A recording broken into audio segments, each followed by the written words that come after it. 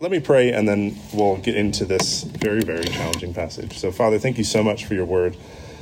And, Lord, I pray that, God, I just pray that we would all be open to the ways that your Spirit wants to challenge us today from your word. And, Lord, that we would leave here encouraged, challenged, and, Lord, we'd leave here wanting to please you with our lives. We ask it in Jesus' name. Amen. It might surprise you, but I've only ever taken one philosophy class, and I barely passed it. Barely passed it. And the guy that taught the philosophy class, he didn't normally teach it. He was filling in for the normal philosophy professor, and he said, "Hey, I just want you all to know, none of you are going to do very well in this class, but it's okay because I didn't do very well in my philosophy class, and I'm still an okay person." That's how he introduced himself to the class. And he said, just so you know, just to prove to you that this is possible, you're probably all going to do really poorly on the first exam, but I guarantee none of you will do as badly as I did. And to prove it to you, because I've kept that exam my entire life, and I will show it to you that when I hand you the exams back. So I'm like, okay, cool. I studied really, really hard for this exam. Like I was like, I'm gonna make sure that I do well, because he said we're not gonna. And he hands them back, and I got a 27%. I don't know if you know the grading scale, but that's failing. That's like well below failing. So I got a 27%, and he then puts his up on. This is back in the day when we had overhead projectors. I'll explain to some of you what that is later. But he put his up on the overhead projector for all of us to see, and he got a 37%, which means I did worse, which means he didn't come through on his guarantee. And so I went up to him and I was like, "Hey, I know you know this already, but I did worse than you. So what are we going to do about that?" And he allowed me to do a little bit of extra credit to catch back up. And to be honest, I only remember two things from that semester, from that class. And one is Plato's Forms and Shadows. We could talk about that sometimes, an interesting theory. And the other is the one I really want to talk about today. And one thing that really has stuck with me to this day is something that Socrates claimed about himself. So he made this very bold claim about himself. He actually claimed, amongst all the philosophers in Athens, where he was philosophizing, he claimed to be the wisest man in all of Athens, which sounds really arrogant, doesn't it? And do you know why he was able to say that? He said, "I'm the wisest man in all of Athens because I'm the only one here willing to admit that I don't know everything." And that stuck with me. That was one of the two things that I remember from my philosophy class. And so what's he saying of that? Well, I think what he's saying is that real wisdom only begins when you take a proper look at yourself. It begins only when you look at yourself and see where your weaknesses are, where your flaws are. What Socrates is claiming is that if you're not able to do that, you'll never be wise. And actually, the Bible text that we're looking at, it says very much the same thing. And let me just remind you, though, briefly where we are. So far all year, we've been looking at the book of Ephesians. And it's a letter written by the Apostle Paul, who, by the way, is a great first century philosopher in his own right. He wrote this letter to the church in Ephesus. And in the first half, chapters 1, 2, and 3, Paul gives he's really giving a description of who a Christian is. So like what happens to you at the moment you become a Christian. That's chapters 1, 2, and 3. He gives all the theology of that. It talks about what we receive. And what we've talked about is that we receive renewal, right? When you trust in Christ by faith, you receive renewal that comes from him. That's what we've been learning in the first half. And we said that renewal always comes from the outside in. It always comes from Jesus Christ by faith. And we turn the corner just after Easter into the second half.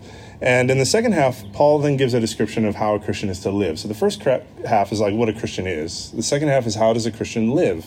What should their life be like? And that's chapters 4, 5, and 6. It's all about the practical steps that we take now that we're Christians. And so it's a way of living in response to what God has done for us in Jesus. And in today's text is a way of helping us become this mature Christian, of taking the truth of Christianity and actually working it out in your life and making it practical.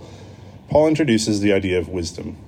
And so I want you to think of wisdom almost like it's a guide to maturity. Wisdom is your guide. It's the thing that kind of grabs you by the hand and walks you along to maturity. And when we tend to think of wisdom, we tend to think of knowing the right thing to say, don't we? And so the reason to become wise is so that you're the one who has the sage advice. You have the right thing to say to your kids, to your friends, to your family, to people at work, right? Well, that's what we think of when we think of wisdom. In other words, we tend to equate it with advice. But biblical wisdom has actually much more to do with what you do than what you say. Much more to do with what you do than what you say. Here's a very crude definition of wisdom. This is from the Ken Lippel Dictionary. I made this one up, okay? So a very crude definition of wisdom. Wisdom isn't knowing the right thing to do or even saying it to someone else. Here's the definition. Wisdom is doing the right thing over and over and over again so that it becomes automatic. That's wisdom. Doing the right thing over and over and over again so that it becomes automatic.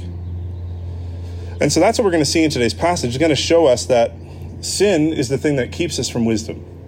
Constantly keeps us from wisdom. But wisdom, on the other hand, is the thing that keeps us from sin.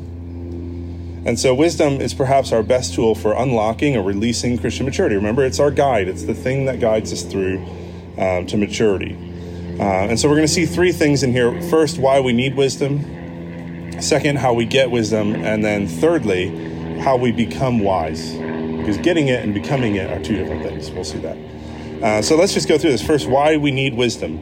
And there's at least two very obvious reasons in this text why it is that we need wisdom. And the first one we're going to look at actually comes right at the end. Look again at verses 15 and 16. And these two verses, they actually kind of give us the logic of the entire passage. So it says, be very careful then how you live. Not as unwise, but as wise, making the most of every opportunity because the days are evil. And so in its broadest strokes, here's the logic of the passage. Live wisely because the days are evil. And there at the end of verse 16, that's the first reason we need wisdom. It's because the days are evil, because the time we're living in. Why do we need it? Because of the time we're living in. The days are evil. And really briefly, all he's saying here is that all around us every day is every kind of opportunity to do evil. I mean, really, there's not much stopping you from coming up and lying to my face after church today. There's literally nothing would stop you from doing that. There's nothing to stop you from stealing something or for gossiping about someone. There's nothing that's going to stop you from doing that. Or there's really nothing stopping you from going out and sleeping around with whoever you want to, whenever you want to. There's nothing to keep you from doing shady business deals or you think of the thing and there's really pretty much nothing stopping you from doing it. In fact, what this text is saying is even beyond that, a lot of those things our culture would encourage you to do. And that's what he means when he says the days are evil. And you name it, the opportunity is there. I'm willing to guess, looking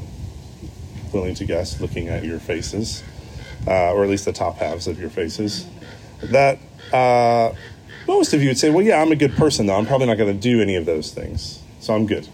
Right? I'm a good person.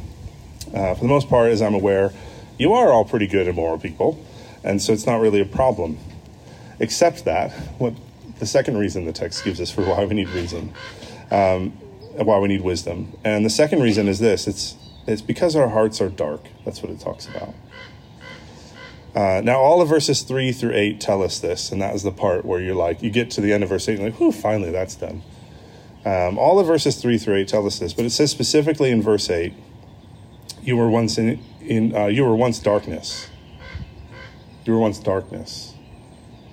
And even more specifically in verse 11, when he says, have nothing to do with the fruitless deeds of darkness. And so that word darkness there, it's a summary of everything that came before it in verses 3 to 7. He's summarizing it all in one word. That word darkness, it's a summary for sin. And sin is disobeying the moral code that is given to us by God. He gave it to us not only in the pages of Scripture from beginning to end, but he's actually, Romans tells us, written it on our hearts. And so sin is disobeying the moral code that's given to us by God, both in the Word and the one that's written on our hearts, our conscience. And so if we disobey either of those, the Bible would say that's sin. In other words, in our passage, it talks about it as darkness. But notice these two places where he talks about darkness. He talks about it in two different ways. In verse 8, he says, you were once dark. Do you see that? It's not you were in darkness. It says you were once darkness. And there he's talking about our status. He's talking about our state of being. In other words, he's talking about who we are, like as a person. And we're going to come back to that in a minute. But then in verse 11, he says, have nothing to do with the fruitless deeds of darkness. And that's where he's talking about our actions. He's talking about the things that we do. And in verses 3 to 7, he lays out what some of those actions are. And all those actions have to do with the moral code that God has given to us, again, either in his word or written on our hearts. From the start of the Bible to the end. So he mentions sexual immorality, impurity, greed, obscenity, foolish talk, coarse joking. Now, why those things? Why does he list those? I mean, is that all there is? No, of course not. He could have just kept going. Or are these the worst of the deeds of darkness? Are these like the top things? Well, I'm not sure that like a coarse joke is in the top 10 list of worst things that you could do. So what's he doing there? Well, he's not trying to show you everything, every deed of darkness. He's not even trying to show you the worst of them. I think he's trying to show us the whole range of the deeds of darkness, that it goes everywhere, from something we do in our bodies to just maybe a word you might say. And so I think he's trying to show us the whole range of it. And think about it like this. There's lots of churches in the world that would say what the Bible says about sex is totally obsolete. We can just forget what it says about that. But what it says about greed is absolute. And so what it would say is, hey, you can go and have sex with whoever you want, but don't be greedy. Make sure you're generous. There's some people who would do that or flip it around. There'll be some who would say, what the Bible says about sex is absolute. You've got to follow it.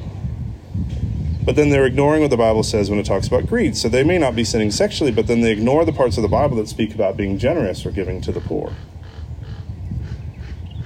And you can find all kinds of examples with everything else on the list too. And so what I think Paul is doing in giving this list is saying that the moral code given in the Bible, in other words, the way that best pleases the Lord, it's comprehensive. You don't get to pick and choose. It's not like, oh, I like numbers 1, 4, 7, and 9, but the other ones I'm going to leave. It's comprehensive. And even though we have a tendency to pick it apart, a tendency to say we don't want to follow some parts, the Bible doesn't let us do that. It's totally comprehensive. And so sin is disobedience in your behavior to God's moral code. And that's what he's getting at with this. In other words, sin, it works itself out in your deeds, in your actions. But it's not just our actions. It's not as if we could just stop doing things and then that problem would go away. Because remember verse 8, he says, you were once darkness. The darkness, it's our state of being. In other words, he's saying that our hearts are the center of our being. Like we ourselves are darkness, or we were. And you see that in verse 5. In verse 5, he gives a summary of the deeds again, and then he says this. This is where he defines it. Such a person is an idolater. Now, when he mentions idolatry, he's trying to get you to think of the first commandment, that you should have no other gods before me. Remember that? That's the first commandment. You should have no other gods before me. And that command is first and foremost, maybe even exclusively, about the heart. It's about how you relate to God. And so what God is saying with that command is, if there's anything more important to you than me, if there's anything that gives you more meaning for life than me, anything that gives you a deeper sense of value and worth than me, anything that you love more than me, anything you center your life on more than me, what he's saying is that is your God. That's who you're worshiping, or what you're worshiping. That's your religion. Even if it's a good thing, even if it's the best thing you could possibly think of, you've made that your God. It's an idol. Even if it's your children, even if it's your spouse, even if it's your hope for a spouse, even if it's your career, even if it's a noble cause, if you love, long for, look to, lift up anything more than God, that's your idol. And what Paul's saying is that's in everyone's heart. It's in everyone's heart. That's why God gave it as the first command. And so let's try and put these two back together. So being a wise person, in verse 15, it says to be wise, live as a wise person. Being a wise person is the ideal. What this is showing us is that sin is the thing that keeps us from being that.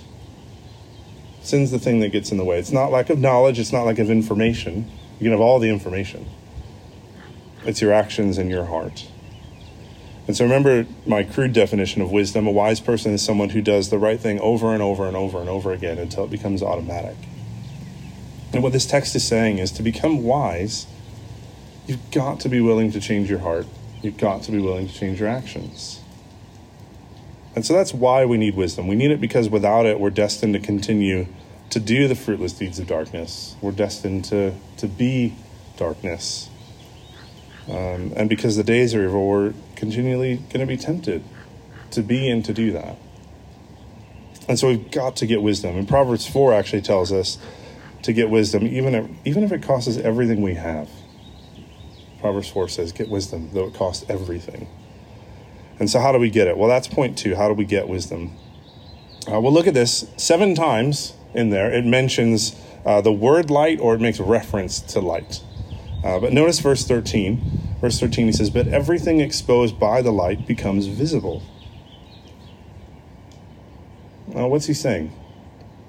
Well, do you remember what our friend Socrates said? He said he was the wisest man in Athens, not because he knew everything, but because he was the only one willing to admit that he didn't. In other words, he was the only one willing to accept and to even confess the truth about himself. And that's what Paul is saying here, that the way we get wisdom, the starting point for wisdom, is recognizing and admitting that we're in darkness. What does he say? Look at verse 8. He says, live as children of light. Verse 11, expose the fruitless deeds of darkness. Verse 13, but everything exposed by the light becomes visible, and everything that is illuminated becomes a light. And so the starting point of becoming a wise person is actually to step out of darkness into light. In other words, to be willing to look into your own heart and see the darkness that's really in there. And so the only way that you can become wise is to admit that your heart is darkness. I heard this incredible story recently about a Holocaust survivor named Yehiel Denor. I don't know if I'm saying that right, but let's just go with that's his name. And he was present at the trial of Adolf Eichmann. And if you know your World War II history, you know that Adolf Eichmann was one of the architects of the Holocaust. He was one of the ones who sat down and was like, here's how we can exterminate a bunch of people. And then he was part of executing that plan. And after the war, Eichmann was able to escape and disappeared for a while. And eventually in the 60s, they caught him and they put him on trial. And what they did at this trial is they actually invited a bunch of people who had lived through the Holocaust survivors. And they invited Yehiel Denor. And he lived through one of the worst atrocities in human history. So he would have seen his family, he would have seen his friends, his neighbors, arrested, imprisoned, killed. He would have just lived through this atrocity. And so in the early 60s, Eichmann was caught, and Denor was there at his trial. And after the trial, Yehiel Denor is being interviewed by Mike Wallace. And during the interview, Wallace showed him a video of the moment when Yehiel Denor was brought into the courtroom where Eichmann was already sitting. The very moment that he saw for the first time this man who planned and executed the Holocaust, who probably is responsible for killing many of his family and friends and neighbors. And it's this incredible moment, apparently. When Yehiel Denor sees Adolf Eichmann, he begins to sob uncontrollably, and he collapses into a heap on the ground. And after Wallace shows him the clip, he asks him, well, hey, what happened? What's going on in that moment? What were you thinking? What were you feeling? Was it fear? Was it rage? Was it grief? And Yehiel Denor said the most incredible thing. This is a direct quote from the interview. He said, I suddenly realized he was no demon. He was no Superman. He was an ordinary human being exactly like me. And suddenly I became terrified about myself. I saw that I am capable of the same things. That's why he collapsed to the ground. He looked into his own heart and saw darkness. Now that right there, that moment is an incredible picture of the beginning of wisdom. In that moment, Yehiel Denor came into the light. He exposed the darkness of his own heart. He recognized that he's just as capable as anyone to do evil. And so in that moment, he saw something that most of us aren't really willing to look in and do. That in all of us, there is a darkness. There's a darkness that's capable of doing wrong, of doing evil. And so that's what it looks like to live as children of light, to actually expose it in our own hearts, to actually look in and see that we're capable of the very same things. And so the very first wise act that you can do is to admit your sin, or admit your capacity to sin, and expose your need to have it dealt with, to bring yourself into the light. And so here's the principle again. If sin is what keeps us from wisdom, then wisdom is what will keep us from sin. The first wise act being coming into the light. So let me give you two reasons why wisdom will keep you from sin. The first is the wrath of God, and the second is the light of Christ. So the wrath of God. Paul says something here in verse 6 that we don't really like. Like, this is part of that section that you're kind of gulping as Emmy read it to us earlier. Like, is he really going to talk about this? Verse 6. Let no one deceive you with empty words, for because of such things God's wrath comes on those who are disobedient. Therefore, do not be partners with them. Now, in our culture today, we can't conceive of a God who has wrath. We struggle with that in our culture, and we struggle for a couple of reasons. The first reason is the idea that anyone would have authority over me is actually kind of offensive in this culture. It's like, well, who are you to have any authority over me? Right? The ultimate authority in our culture today is the self. And so who are you to come in and say that something I've done is wrong?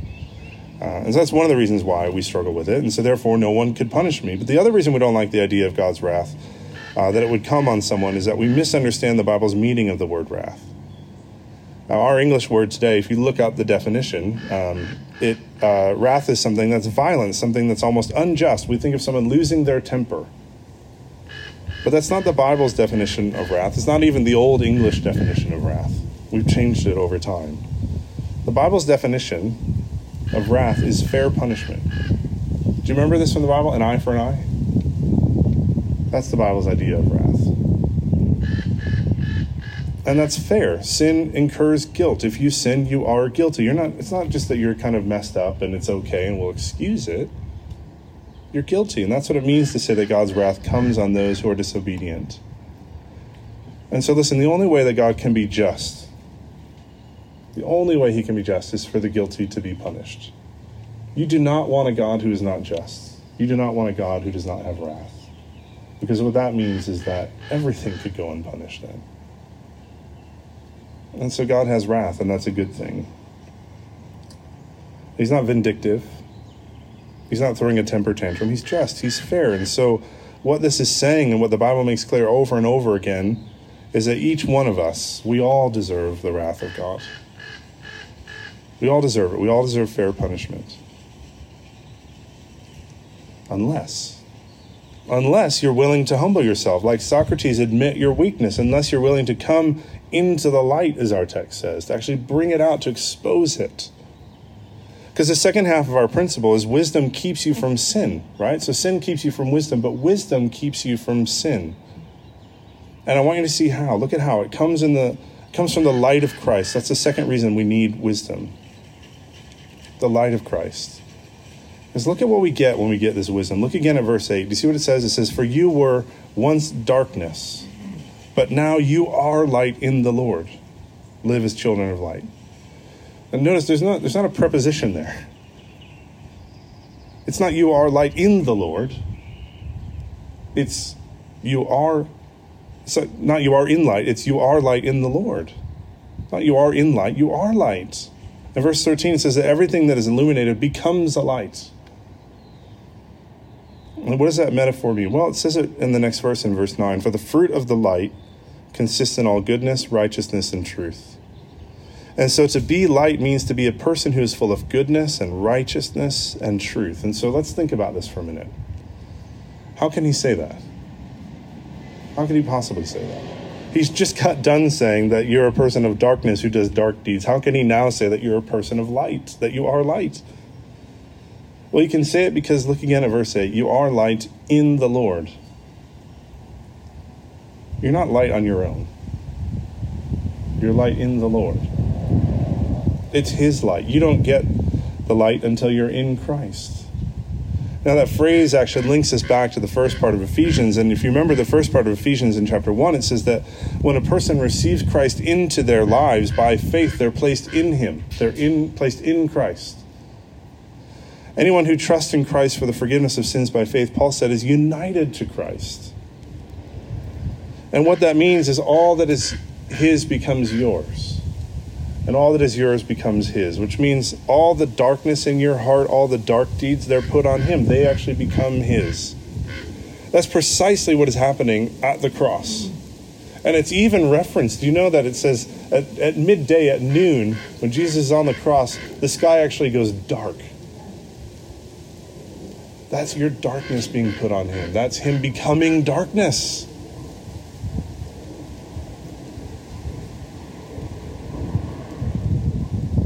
Remember, we talked about God's wrath for sin.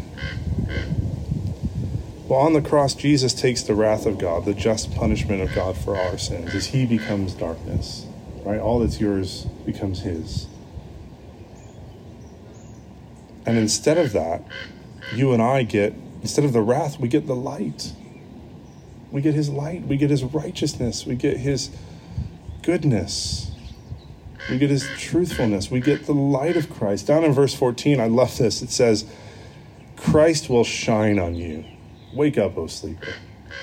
Rise from the dead. Christ will shine on you.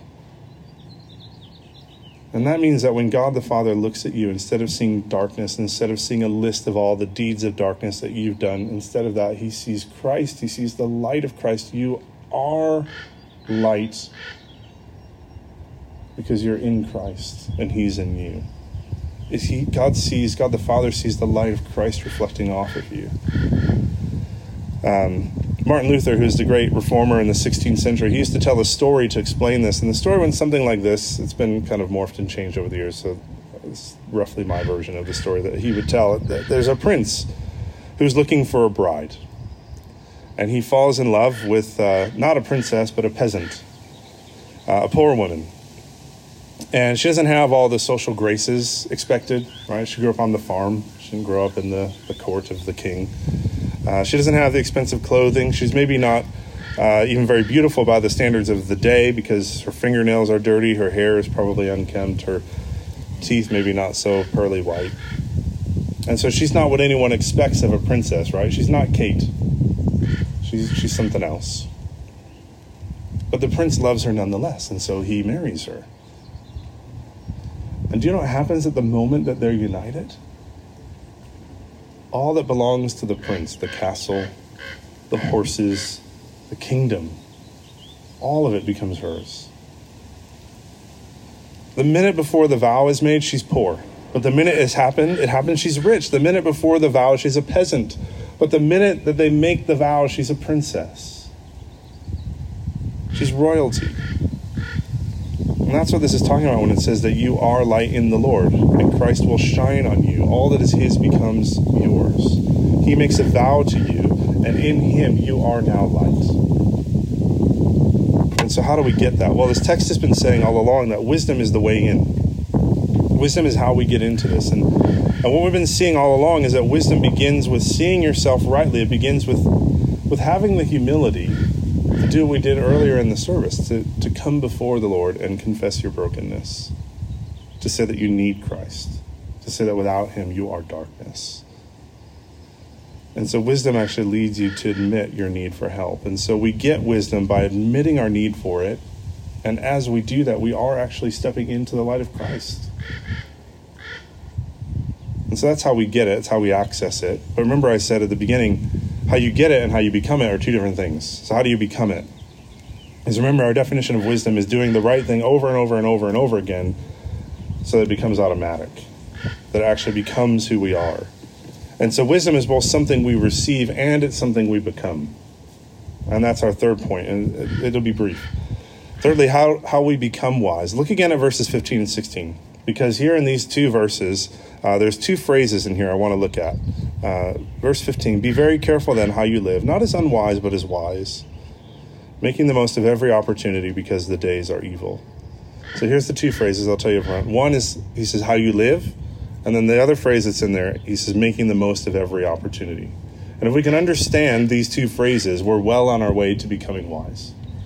So let's try. The phrase how you live The word there is actually walk. It's translated as live because all through the New Testament, the word walk is a metaphor for your life, for how you live. And so it's a good translation to say, be careful how you live. But it does miss the nuance that Paul's attempting to get across here. Careful how you walk. What is walking? What is it? It's just a repeated action over and over and over and over again, isn't it? You just want left foot, right foot, left foot, right foot, left foot, right foot. And you do it until it becomes part of you. And do you think about that action anymore? Like if you got up and just walked to the other side of the tent, are you going to think, okay, it's the left one, and then the right one, and then it's you're not thinking about it. You just do it. It's just part of who you are. It's second nature. But I bet there was a time when you did need to think about it, when you were very little, just learning how to walk. I bet your little mind was thinking very hard about what you were doing. And so when Paul says, be very careful how you walk, that's what he has in mind. This repeated action over and over and over again until it becomes second nature. Now he mentions two ways of walking, two ways of living. He says not as unwise, but as wise. And what's he saying there? He's saying that it can be just as easy, just as second nature for us to live as unwise as it is for us to live as wise. In other words, start walking in a way now that means wisdom becomes second nature to you. That's what he's getting at. Because it's just as easy for you to just take step after step after step of unwise walking until it becomes second nature. And so what he's saying is, do that, but do it so that wisdom becomes second nature. And that's what he means when he says making the most of every opportunity. That's the second phrase in these last couple of verses. What he's getting at there is that every single moment, every moment that you have, this moment right now, the next moment, every single moment is an opportunity to take a step of wisdom and therefore to become wise. In fact, if you only wait until the big moments of life to try and be wise, you'll not end up being wise at all. So if you only think about, big decisions in life and how you can make a wise decision when the big decision comes, guess what? You probably won't make a wise decision. What Paul is saying is that if you want to be wise in the big moments of life, when you take the big steps, you've got to be able to do it in the small ones. Let me illustrate this and then we'll be done. Sorry, I'm giving you two illustrations from when I was in college, but I had the cushiest job on campus when I was in college. I worked at the gym, and not because I was wanting to work out, but because it was such an easy job.